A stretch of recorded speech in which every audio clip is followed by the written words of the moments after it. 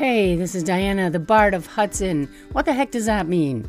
A bard is just a storyteller. So here I am to share stories with you. What was it like growing up in the 60s and 70s? Did I really meet Bob Marley on an airplane? I hope you enjoy listening to my crazy life and that it inspires you to share your stories in some way. One great way to share your thoughts with me is through my Patreon page at patreon.com/DianaTheBard. There you can see the photos and written materials that enrich my stories with visuals. Please check it out.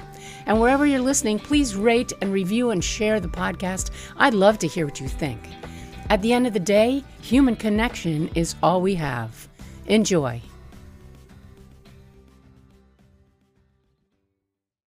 Hello, here we are again. Thank you for joining me. I have a big week this week because after getting back from that podcasting conference, I told you I might have jury duty, but I was blessedly excused. Oh, I'm so grateful. I'm so grateful to have the time to spend with my son and to make his big transition because this is a big week for him. He is moving and my two kittens are moving with him. So it's just me and Mr. Old Grumpus Flea left behind. And it's very emotional for me, you know. It represents a huge ending, a tower period for any of you tarot fans out there. The tower card is about something completely coming to an end because the foundation that it was built on crumbles. So whether that's in a bad or a good way, it had to happen. And that foundation is no longer something that can be relied on and counted on. So the tower comes down. So in this case, our tower is the state of us living together. And it had to come to an end sooner or later, right? He's got to get out into the world. And the pandemic has delayed so many things, including that kind of transition for so many young people. And so hopefully, I know they are talking about, the COVID's going to spike again, but hopefully we will get past all of this and everybody will carry on. Sometimes these tower times are brief, sometimes they are long. We are kind of globally in a very long tower period. All of the foundations for our lives are rotten, rotten, rotten. And so much stuff has to be torn down and rebuilt. But anyway, I cannot solve all those things. So we are going through our own huge transition. And me selling the house, getting rid of the house, means that my kids don't have a place to come home to. So we're going to have to figure that out too.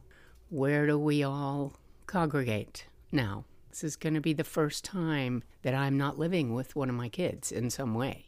I mean, there was a period where Dakota wasn't home and he was at college, but he always had a room, and that room represented him being there in some way. So it's very emotional. And I am, as I always do, pushing down emotions with busyness. So busy. I told him he gave me a great excuse to make multiple trips to Home Goods. Literally, Home Goods, you should sponsor me. I love you. Okay, bye.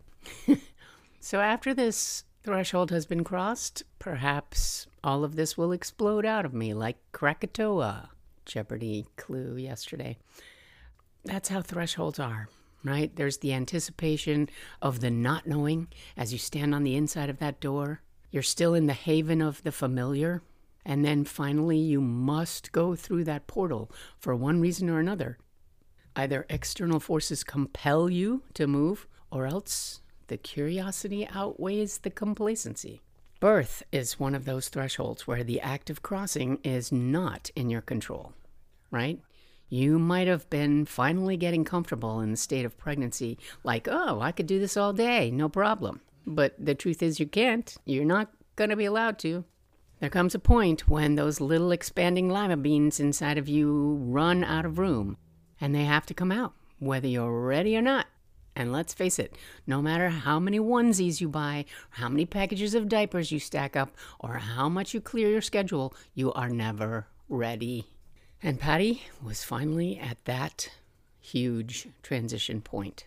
Her belly was enormous, to the point that it was a wonder that she didn't topple forward with every step. Since she was an older mom, quote unquote, at age 39, which to me now seems so young, they decided that she should definitely schedule a C-section, which she did, and it was set for May 16th.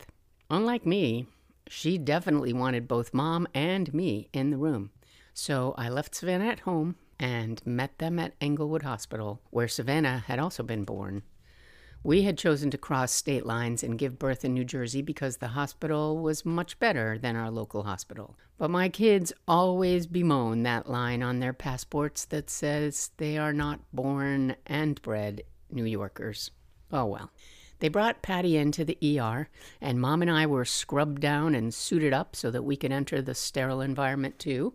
They set up a curtain between Pat's head and her belly so that she wouldn't watch herself being cut open. That's probably a good idea. I decided it was safer to stay on that side of the curtain as well. I didn't want to be one of those useless liabilities who passes out just at the crucial moment.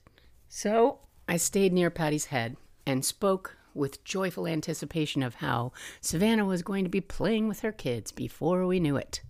They had elected not to find out the gender of the babies, so one surprise still remained. And it was coming up fast, now that the big transition was upon us. Once the doctor cuts into the patient, everything moves very quickly. So I have to say much of the details are a blur. That first baby was pulled from the incision and the announcement went out. It's a boy. Pat had chosen names that would be bestowed in order of birth. So the first boy was named Noah Savino, the shipbuilder and savior of the animals, together with Pat's mother's maiden name. They whisked Noah off to be quickly cleaned up and handed off to Mom as the doc went to work to get the second baby out. And then he said, "He's trying to crawl back in." He chuckled. Ah, yes, the comfort of the known. That nice, cozy womb where no one bothers you, except perhaps that pesky twin brother who is now miraculously gone. We forget that the transition is twice as jarring for those tiny infants as it is for the mom. At least twice. Who knows? I don't know. King Lear says, "When we are born, we cry that we come to this great stage of fools." And Wordsworth elaborates in his poem called Intimations of Mortality. Stanza number 5. Our birth is but a sleep and a forgetting. The soul that rises with us, our life's star, hath had elsewhere its setting, and cometh from afar. Not in entire forgetfulness, and not in utter nakedness, but trailing clouds of glory do we come, from God who is our home. Heaven lies about us in our infancy. Shades of the prison house begin to close upon the growing boy, but he beholds the light, and whence it flows, he sees it in his joy. The youth who daily farther from the east must travel still is nature's priest, and by the vision splendid is on his way attended. At length the man perceives it die away, and fade into the light of common day. So I always took that to mean that Wordsworth's interpretation was that the soul comes with the remembrance of the beautiful swirling cosmos that it was just part of not moments ago. And then it comes into this captive place where it is housed inside this mortal body.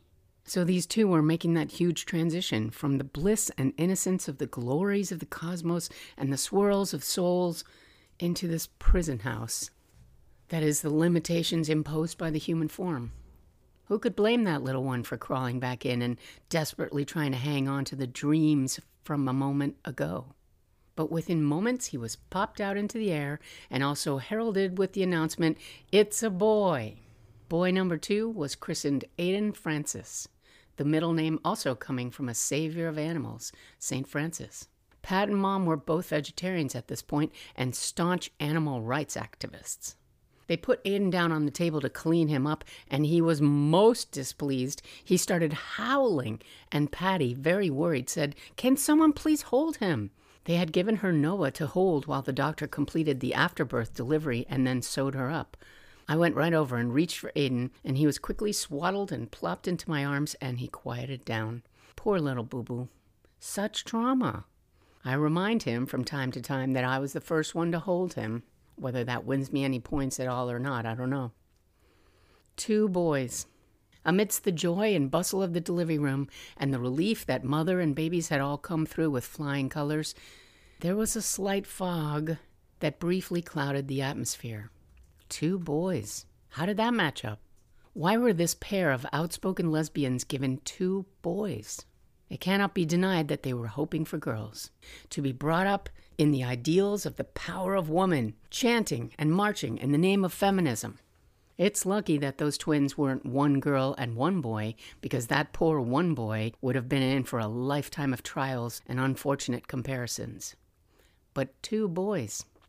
Clearly, there were many lessons in store for Mom and Pat, and the Great Spirit had given them these 2 tiny males as teachers. Learn balance.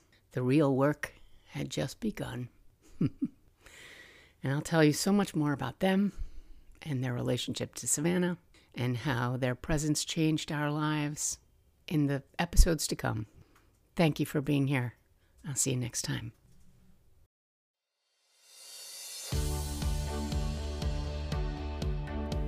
Want to make some juicy passive income but don't know where to start? You need to check out Girls Trade 2. Girls Trade 2 is an online community of women learning to trade in the stock market so they can boost their savings and get off that dang hamster wheel of work. So if you want some help figuring out the stock market, check out a free web class at girlstrade2.com.